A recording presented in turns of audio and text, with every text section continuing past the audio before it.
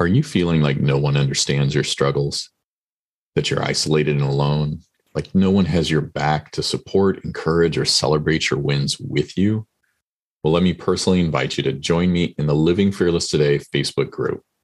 Hey, we recently launched the group and are open to other men just like you who want to know their worth, value, and purpose, to grow in confidence, find their worth, and appreciate their contributions. So if you simply search Living Fearless Today on Facebook and then just click to join us. I look forward to meeting you, seeing your growth, and the success you begin to experience in your life within this band of men. This is the Living Fearless Today podcast, a show that helps men like you and me who are struggling to get unstuck and overcome fear to live confidently and courageously. I'm your host and transformation coach, Mike Forster, helping you create the change you want now. Join me as I interview men who've conquered their challenges and soared to success as they spill their secrets on how they live fearless today.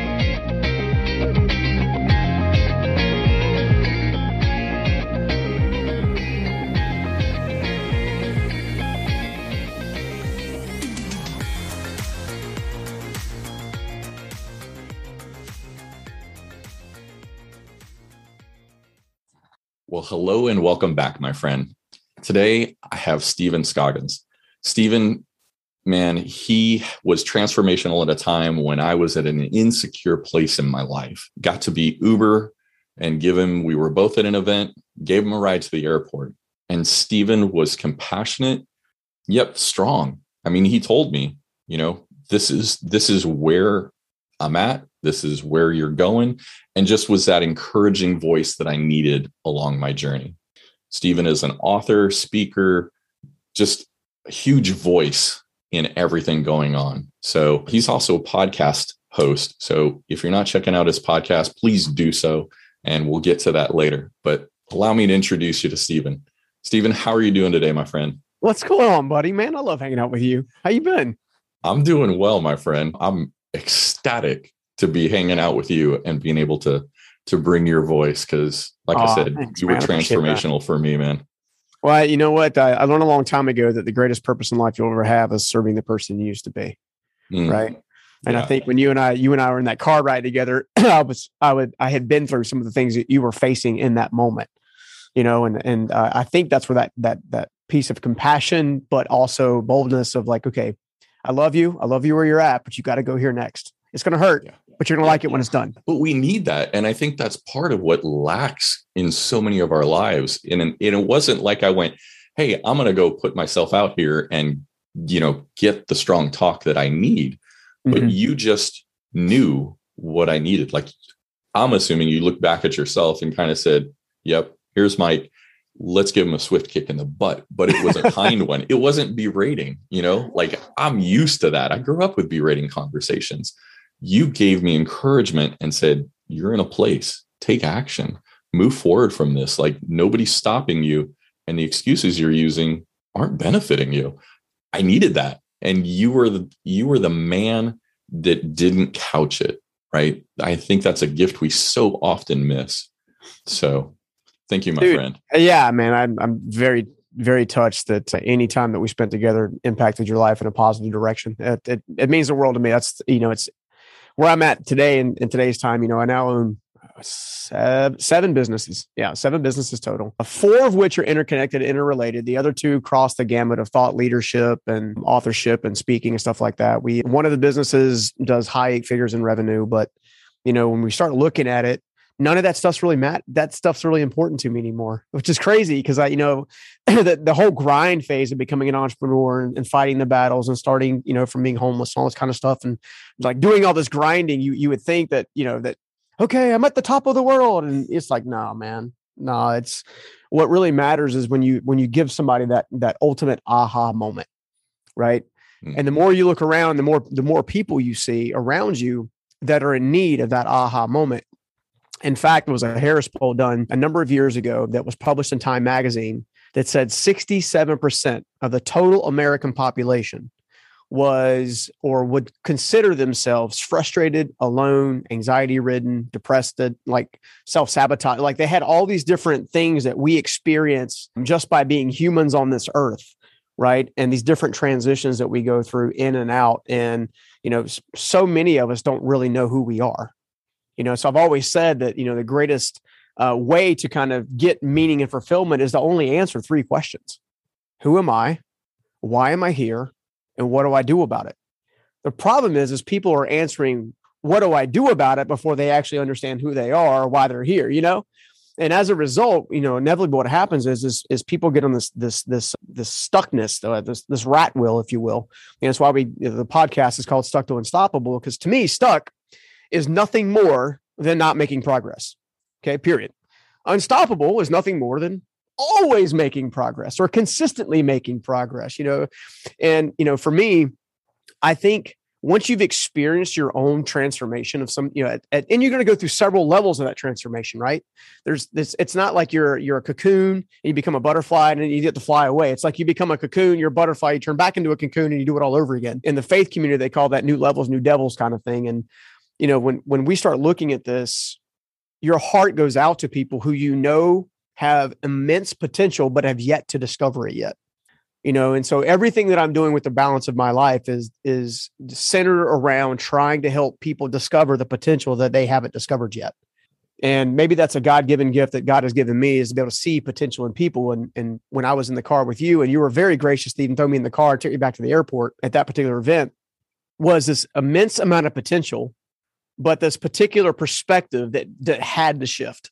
And I knew that if you would make that shift, that you would end up exactly where you're ending up right now, and well on your journey to even do better than where you are currently. And you've already come a tremendous amount of way, and you're a highly successful entrepreneur in your own right. And we there's a lot of similarities to our backstory that I know you and I like to talk about. But no, man, it's my heart is to serve, and God willing, then today the listeners will get something that will give them a nugget that they can believe in. So. I appreciate it, man. And it's funny. It's like that perspective shift can just be almost like when we talk about the elephant that has gotten trained to be held by a rope, because initially there was a chain there, which was unbreakable. And now it's just like even dental floss, dude. But it's just that belief there that keeps you immobilized. Yeah. And it's crazy how many of us allow that. And with a statistic of like 67%, I've got to wonder how much higher it is with what's gone on over the last 18 months with COVID, because that's amplified our relationships at home, our relationships at work. When I lost jobs before, like that was an identity crisis. Yeah. And unfortunately that has happened for a lot of people, and it's out of their control. Yeah. And so, more important than ever, it is to know, like what you talked about, where who you are, and then you're going in the right direction, because the last thing you want to do is go in the wrong direction really confidently. That's right. Which I've done that as well. I think it's funny, my very first speaking event that I ever did in public that wasn't like part of a trade show for the construction industry, because one of my businesses is a construction company, was this event that I hosted myself. I rented out a small place, and I literally invited people from a local ministry called Step Up Ministries, which helps people with recidivism and homelessness and stuff like that. And I gave a presentation. And in preparing for one of my very first metaphors / props was this empty jar. And I poked holes in the empty jar. And then I played a video alongside of it, because I think human life is very close to a flea's life. And people are like, okay, like, all right, now you got me intrigued. Tell me a little bit about that. Well, think about it this way. There was a reason why they actually could train, quote unquote, a flea circus. In order to train fleas, all you have to do is put them inside of a container that is further than what they used to. So to give you an idea, a flea can jump about 800,000 times its weight or its height, right? So, a flea is tiny. It's about a speck, right? But it can jump up to 5 to 6 feet. Okay. From a one jump. Okay. That's a pretty, right? And it will do that. It'll go and come and go as it pleases and all this kind of stuff. And then life begins to put boundaries around the flea, and life life puts boundaries around us, but they're self-imposed boundaries in many respects. And you got to put a lid on, and of course you make sure they got some air or whatever. But if you leave them sincerely in that jar overnight, and you had a bunch of them in there, You could literally take them out, dump them on the counter, and they will literally be the conformation of the jar, right? So what it takes to train a flea is nothing more than to break its spirit and to teach it its limitations. And I find that too many times we teach ourselves our limitations, right? We say, well, this event happened, therefore I'm worth this, or this event happened, therefore my identity's here. This event happened, therefore that's my expectation of possibilities, and it's, I just kind of by happenstance and by accident, but yeah, I'm sure you're familiar with ancestry.com, right? The whole thing, right? Oh yeah. Well, I went down the ancestry.com rabbit trail. I for about 3 months, like I'd clicking on the little leaves that they have every 5 seconds. And lo and behold, I discovered that in somewhere between 400 and 500 years, not a single Scoggins, someone bearing my last name, my ancestors, had ever been a person of influence, had ever stewarded wealth, nor had ever had a healthy relationship. Like a lot of broken marriages in the thing. And then it dawned on me that at 13 years old, I went out to the trailer park that we were in. And, I've had some highs and lows as a child, and I would say a few more lows than highs. But in this particular case, our power had just gotten cut off for, I don't know how many, the 1,000th time, because Bill got paid late or whatever. And I left the trailer and I walked down to the local, and for some reason I knelt down on the grass. And then I just said a simple prayer. I said, God, if you're real, please let me be the one to break the generational curse. Now, I did not know, first of all, at that moment that my faith is a huge part of who I am now, but at that moment, if there was a God, if God was going to answer, those kind of stuff. But you fast forward from 13 years old all the way for another 30 years, right? And then you look at my life in comparison to my ancestors, and it's very different. Now, some of the most difficult things you need to face are often the most painful things you need to face, but as soon as you go through that painful thing, all of a sudden, all you feel is like, gosh, what's the best word? Bliss.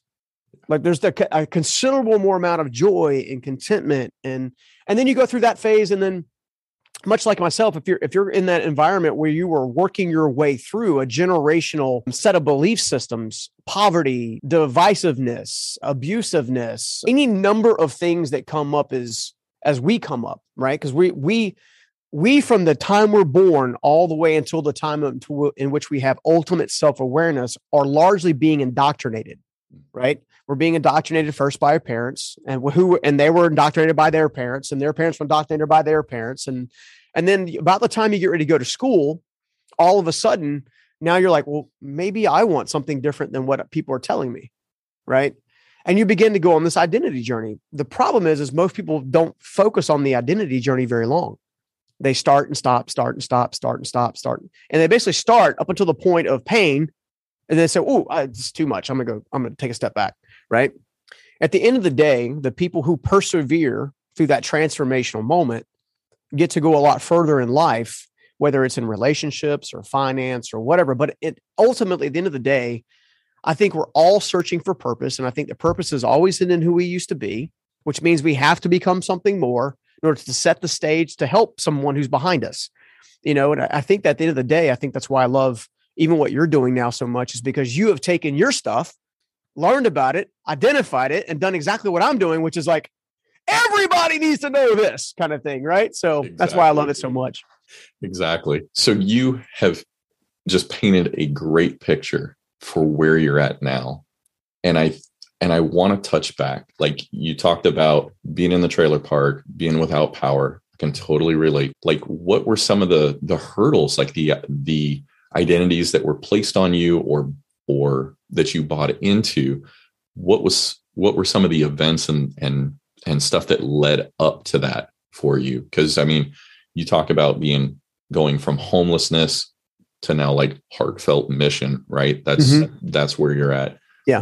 What was your childhood and then into your teens like? Yeah. What's crazy is I think my childhood is a lot like a lot of childhoods nowadays, because there's now more broken homes than ever before. Okay. My parents, who I love dearly, were not around for the early part of my life, at least not that I remember. Right. So my mom obviously, remembers me growing up as a toddler or baby and, and feeding me and, but my earliest memories start around 3 or 4 years old for myself. And, by that time, all I knew is my mom and my been with my grandmother. I didn't know why. I also didn't know for a number of years, I'm talking decades. When I say numbers, I mean decades, that I tied my identity and self-worth to whether or not those that I loved actually, quote unquote, love me back, but love me back in such a way that their presence was part of that love, not necessarily that their love was that love. Because I can tell you, I mean, honestly, even when my parents weren't there, they loved me, right? But they were going through their own stuff. You know, my mother unfortunately battled a lot of emotional abuse and a lot of physical abuse as a child, especially the teenage years kind of scenario. My father, unfortunately, grew up in an environment where alcohol was incredibly prevalent. He was an alcoholic for a number of years, and that was generational, right? So you've got these different complexities. And I think the very first shaping moment that I can think of that really began to shape me was actually being with my grandmother at 9 years old. I'm literally in our kitchen, the small little house that she had, maybe 1,000 square foot total. I had 3-bedroom house, but it was, you know, in comparison to a lot of the houses nowadays, it was very tiny. And I had a G.I. Joe in one hand, a Transformer in the other. I'm dead serious. I had Snake Eyes was kicking Optimus Prime's butt, right? And I was going, you know, and I was just playing around as a kid. And my grandmother calls me over to the table. She sits down in the black chair sitting at the kitchen table. And she says, "Stephen, look at me." And I went to look at her, and she started like welling up with tears. And she said, "I need you to become helpful." Right? Now, she was trying to obviously talk to a 9-year-old. So for those listening or watching, think about the average 9-year-old or your friend's 9-year-old or your family's 9-year-old. But you know that the mental acuity within a 9-year-old is not an adult mental acuity, right? Our brains are not even fully formed by that time frame. But I did realize that in that moment, she was giving me something where I realized that she needed something that she didn't have someone else to provide. I didn't know at the time that what had taken place that day is that she had been diagnosed with cancer. Now, for the listeners out there, cancer research and treatments have come a long way. They can be very damaging, but this is the early days of using radiation therapy in both pill form and blood transfusion form and all these different things. And I just remember her feelings, like, to me, looking a little bit scared, if not a lot scared. And also this wonderment of, how am I going to take care of these 2 kids? Right. So right after that, she basically told me, "I need your help." And then she literally helped me drag the black chair that she was sitting in over towards the stove. And she began to teach me how to boil water and make macaroni and cheese and boil hot dogs and make oatmeal and all the, you know, the craft style, the powder style. Right. And, you know, and then taught me how to set an alarm clock. So I would get up, you know, fairly early, get my little brother up, who was 3 years younger than me. And we would get dressed, and then we'd walk to the bus stop. And then, you know, and largely, you know, that was life for much of 4th all the way through my first end of year of my 5th grade. The reason I think this transformational story is so important is because it's the underlying tone of something in which I believe has now become manifested in a possible positive direction, which is the caretaker of others. Okay. The negative side of that is, without healthy boundaries, unfortunately, through everything else I went through, people would then use that to try to manipulate me to get me to do what they wanted to do because they knew that I wanted to take care of them. Right. And that became an undertone that I don't think people are fully aware of. So while the homelessness was incredibly difficult, the work lifestyle balance has been correctly. I mean, I will be honest, I'm still in a place of, I have to battle workaholism on a consistent basis, largely because I love what I do, but also because I'm so used to doing it for myself because I didn't have anybody to come and rescue me. Right. So I had to become, outside of my faith, I had to become my rescue. Right. I've taught myself how to build websites. I've taught myself how to launch podcasts. I've taught myself because I got so I'm like, I can't find anybody to help me. I can't find anybody to help me, and next thing you know, I'm doing all these other things. The reason I say all that is because I believe that every human being has 1 to 3 things that ultimately shape many of the negative outcomes that they had. Some of those things early in childhood are things that are pushed on us, i.e. parents. Some of those things, because of the behavior patterns that we're actually witnessing within our parents and the things that they say, the things that they do. When I say parents, I mean parental figure. I mean, it doesn't have to be mom or dad. There was a longing inside of me for my mom and dad. What's wrong with me that my mom and dad don't want to be around or are not around? All of which didn't come up until I was an adult. after I'd already made a bunch of stupid decisions, and you start tracing back the paper trail or the crumbs. So when you look at it, I think that the difficult part for me was not necessarily directly tied to homelessness or poverty or all those things, even though they were very prevalent in my early upbringing. It was more geared towards discovering what is a person of character, what is trust, what is it really, what are boundaries really, and then what do I, and I do mean I, want for my life? What do I see? Because to the best of our knowledge, we only get one of these, at least that we know of, right? We might get some do-overs, but that's a show for a different day and a lot higher than my pay grade, but when it comes down to it, most of us don't ask why. Or if we do ask why, we phrase it in the negative, in that why me? How come I? How come they never? Right? We always phrase it in the negative rather than let's phrase it in the positive, which kind of gets into some technique stuff, but you phrase it in the positive. What do I want? And then you get super clear on why you want it. Why do you want it? Is that intent pure, or is that intent out of insecurities? In other words, do you want a nice house so you can show off to your family who told you were always going to be poor, right? Or do you want a nice house because it's, you got a growing family, you need a couple extra bedrooms? You see what I'm saying? There's that question in the middle that most of us don't ask. We just do, right? So who am I, right? This is what I've come to for me. I'm someone who is genuinely concerned about bringing out the possibilities of somebody else. Okay. Why? Why do I do that? Or why do I want that? Well, I want to do it because I believe I can create a legacy that outlives me through it. Just as my mentors did the same for me. Okay. Well, what do I need to do about it? Well, apparently I got to start putting myself out there, even though it was uncomfortable, very uncomfortable at first, which is kind of funny because you were making a comment off air about my presentation style when I speak and stuff like that. But, I have battled this introversion thing until I became confident in who I am. I'm 5'0". So what? Right?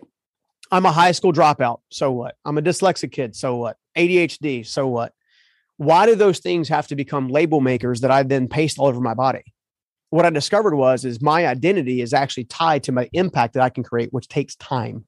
Time, right? Spending time developing oneself so you can later spend time developing other people. Okay.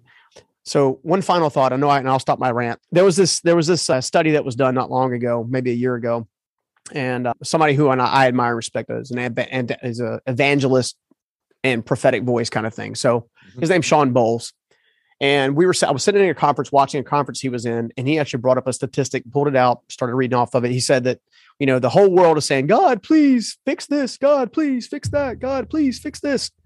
And he said, you'd be surprised that in the faith community, there's enough money and wealth already in the faith community to solve the vast majority, if not all, of the world's current problems. You think about war. Treat other people how you want to be treated. There'd be no war. You think about you think about helping people not be trafficked. Treat people how you want to be treated rather than becoming proper. Like, you see what I'm saying? Like, yeah. At the end of the day, what you discover is your life has a certain set of adversity and events, not to hold you back, but to actually shape you moving forward. So my goal is to get to Steven Scoggins at 13 years old rather than 16 years old. And then hopefully the guy that I'm training will try to get to Steven Scoggins at 10 years old rather than 13 years old. And if we'll all focus on creating a legacy that outlives us by doing the hard work first, which is scary, it's unknown, it's uncertain, but it's real. If we'll do those things, then inevitably what happens is now you are actually positioned to help someone, right? You get to become the leader you've always wanted to report to. Very much so. Hi, Coach Mike here. Hey, thanks so much for listening to the Living Fearless Today podcast. Man, if you're struggling with your worth, feeling you're not enough, and playing small, honestly, this isn't your lot in life. There is more available to you beyond this podcast to help you uncover your worth, feel respected, be confident, and play bigger in all areas of your life. Grab a time at highcoachmike.com/book a call to set up a complimentary session on where you're at today, who you want to be, and how you can live the life you've been desiring. Again, head on over to highcoachmike.com book a call and take that first step towards your life transformation. And I think the interesting thing is, talking about dyslexia, right? Mm-hmm. You can look at it with that victim mindset and go, I can't do X, Y, or Z. But having dyslexia also helps us in other ways. We're better at spatial awareness. So we can do Tetris in packing things. If we change our perspective, those things that we have, rather than looking at them as detriments, they can be gifts and give us a different insight that others may not have. But when we're looking at it as like, woe is me, instead of wow, it just keeps us in that place, cemented there. Yeah. Not being able to fulfill who we are, what we're supposed to do, any of that you've talked about. Well, think about it this way, right? So the very fact that we beat ourselves up is only tied to the fact that someone else tried to indoctrinate us on what the right way was in the first place. You see what I'm saying? Yeah. Studies have shown ADHD, dyslexic, all of that stuff. There are heightened levels of strengths, especially in the paths of entrepreneurship and creativity. Yeah. So yes, I may have a hard time spelling a word every now and again, or actually putting a word, like I was telling you off air just for fun, that, that my team, God bless them, because I will literally read them back a paragraph. It'll actually have, in my mind, it has all the words there. I literally read it back and they'll say, what are you talking about? That word is not there. I'm like, come on, man. Like, yeah, it is. And I'll read it back. I'm like, oh, it's not there. So meanwhile, I'm giving my team Mad Libs to read, right? They get to insert their own words and make it sound like whatever they want. But I've discovered that, you know what? I am incredibly gifted at vision. I'm incredibly gifted at strategy, and I'm incredibly gifted at creative problem solving. Like, to me, there's no one way to solve a problem. There are 1,000 different ways, and I just got to find the one that works for me. And until we step out and change our perspective, we're not going to see those other opportunities, like the giftings that we already have. I mean, it's like having a gold chest at your feet and you're just looking up too high because you're like, oh, I can't look down, and see this. So it's like, how much do we miss on what we already have because we're focused on our lack or being different? So how is it, like, as you came along, you were growing up and you shared in your book about, going to MEPS, and, it's like that situation, dude, 7 businesses now, but it's not like, you talked about being homeless. Then, you have the story of being at MEPS and not receiving, what you were wanting at that point in time. How did you get from the point at MEPS? And I'll let you share on that. I don't want to steal that from you. How did you get from there to having your eyes opened, to where you're looking at things differently, where you're taking that step instead of downhill, you're going uphill, and you're laying out, who am I? What am I made to do? How did you make that transition, man? I think it's like with every transition, finally there's so much pain that you either surrender to the pain or you take a chance on a possibility. And, for those that don't know the story, essentially I had trained for 6 or 7 months straight locally with some Navy SEALs and Marine frogmen. And, I felt like the military was going to be my way, because I had grown up in that difficult situation. Like, well, at least they'll feed me. Right.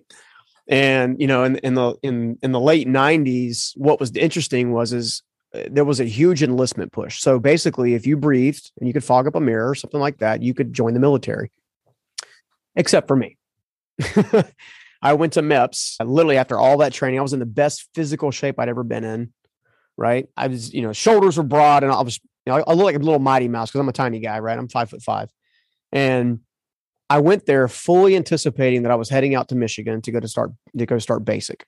Now, one of the reasons they put me with SEALs and frogmen that have been retired and sent down here was because they wanted to get me prepared, because at least at that time, if you went to boot camp and you had aspirations to become special forces, you did a little extra training. You got up a little earlier, did a little extra things, stuff like that. So when you did graduate boot camp, they could send you straight to the various programs like BUDS and stuff. And I legitimately thought my life was finally heading uphill. Like I'm finally going to get out of this place, And lo and behold, I get there and the Navy guy, walks over and he basically tells me, calls me by my last name. Hey, Scoggins, come here. And I went to come out of the chair. He said, grab your bag. Cause I had a small duffel, like a real small duffel bag. And I went to go walk with him. And he basically sits me down kind of away from the group. And he says, just give you a heads up, you're not going to be enlisting today. And at first, I was like, okay, no problem. Like, okay, so when am I enlisting? Like, when am I going to do this? And he said, well, that's just it.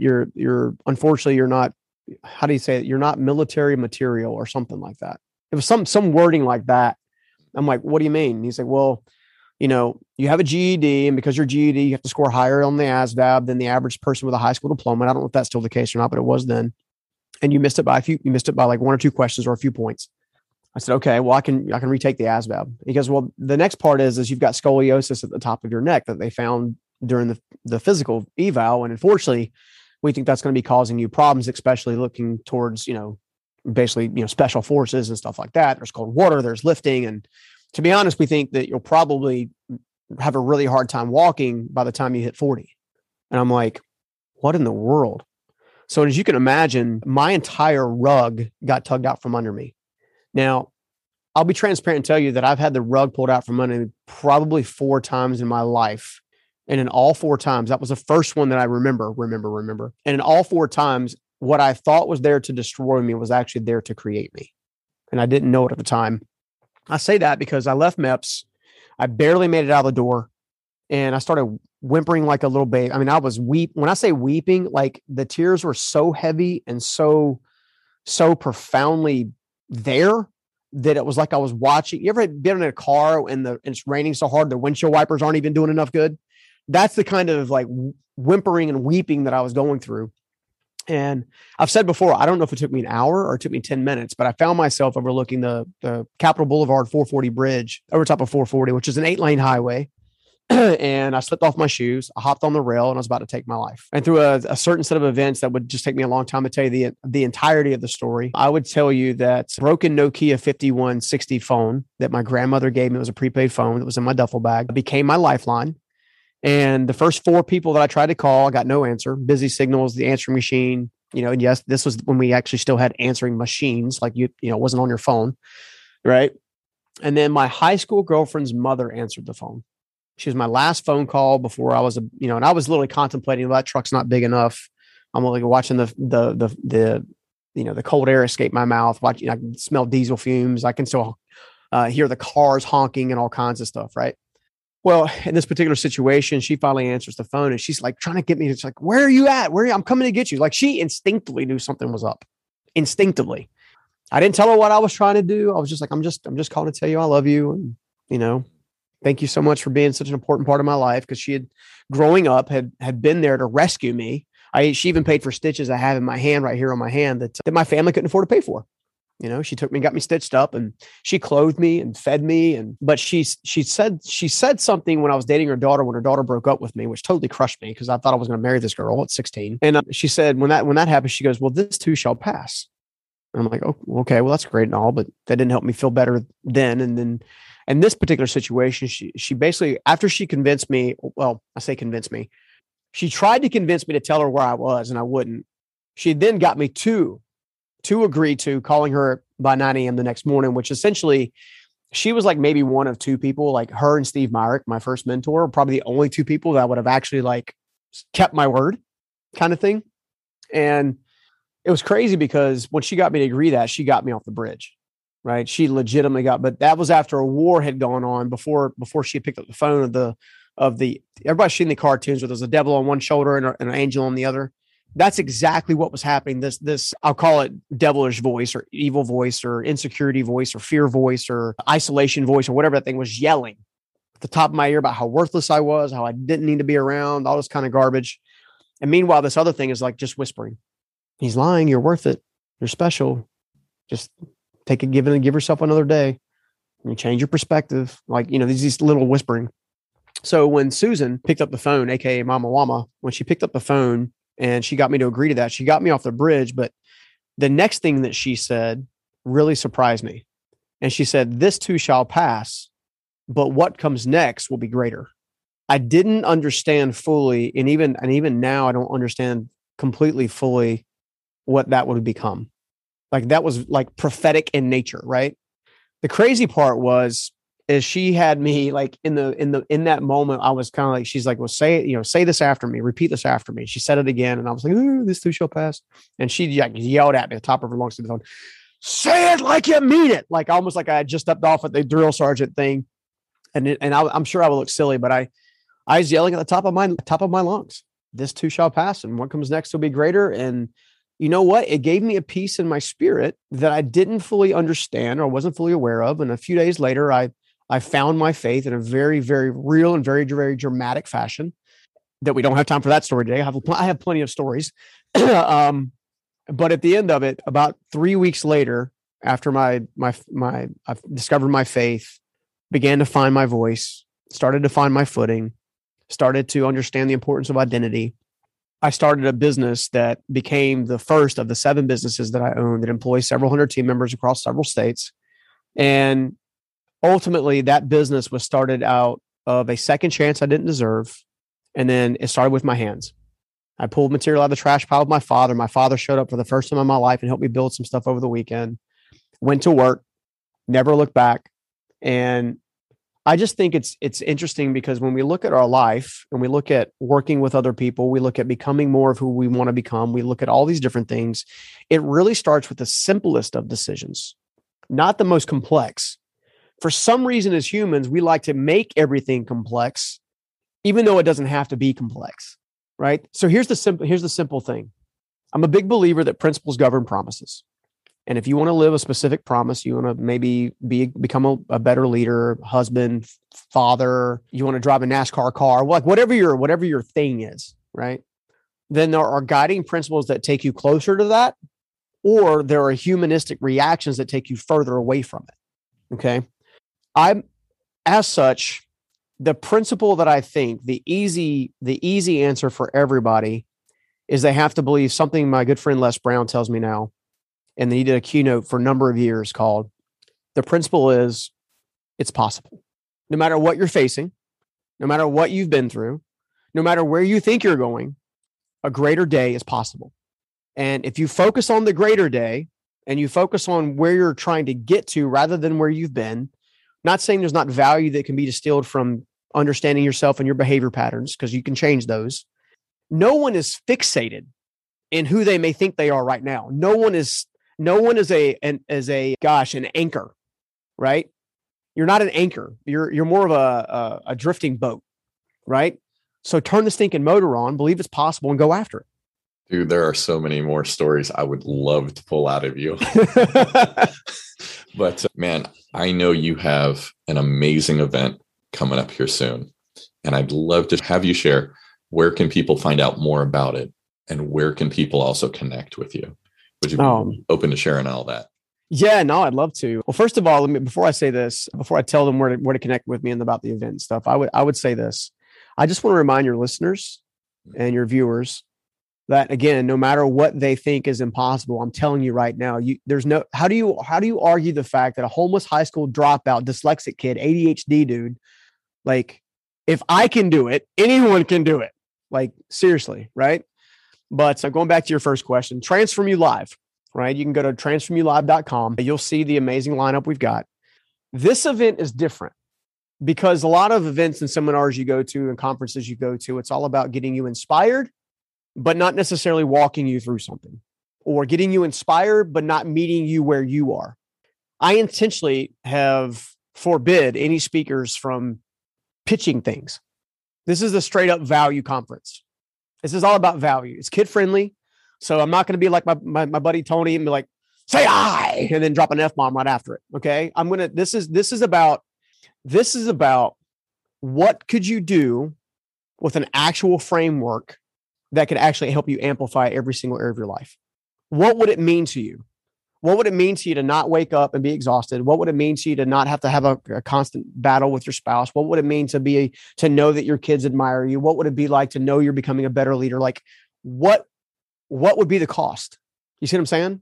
Like, this event, Transform You Live, is designed to create and unlock possibilities.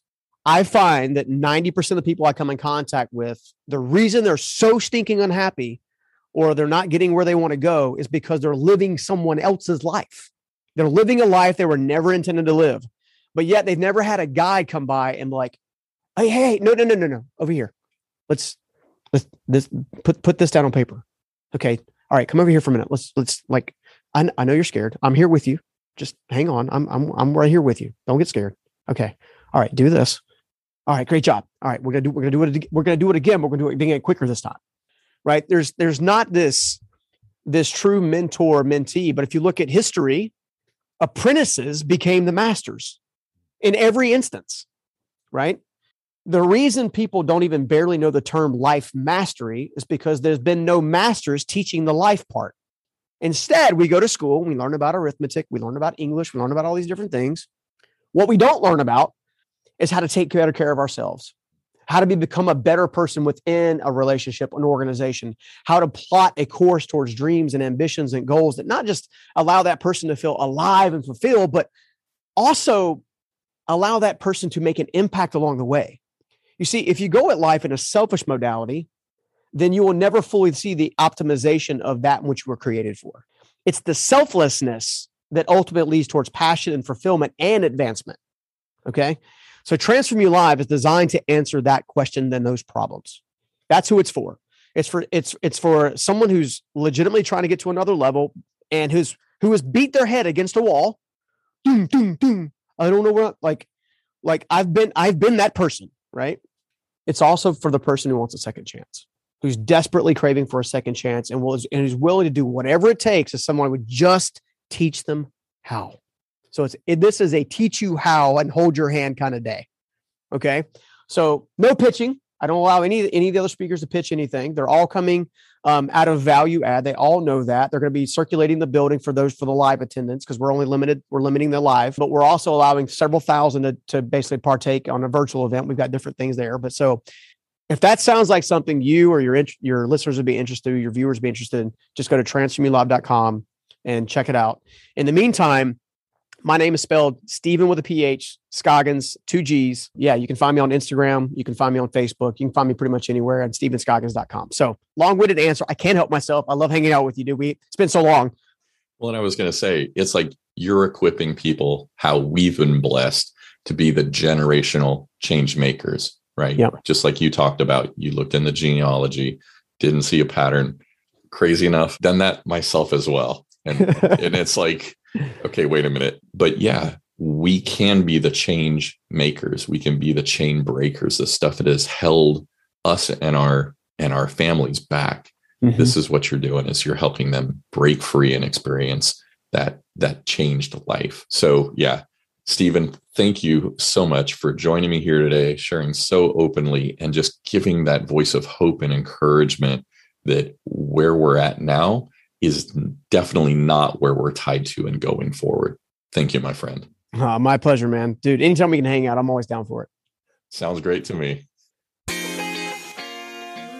Thanks so much, my friend, for joining me on another episode. If you found the information within the show helpful, please leave a review on the platform you're listening to. It helps raise the show's visibility so other men can join us in breaking free. See you on the next episode, and remember to continue putting yourself out there. Have a great one.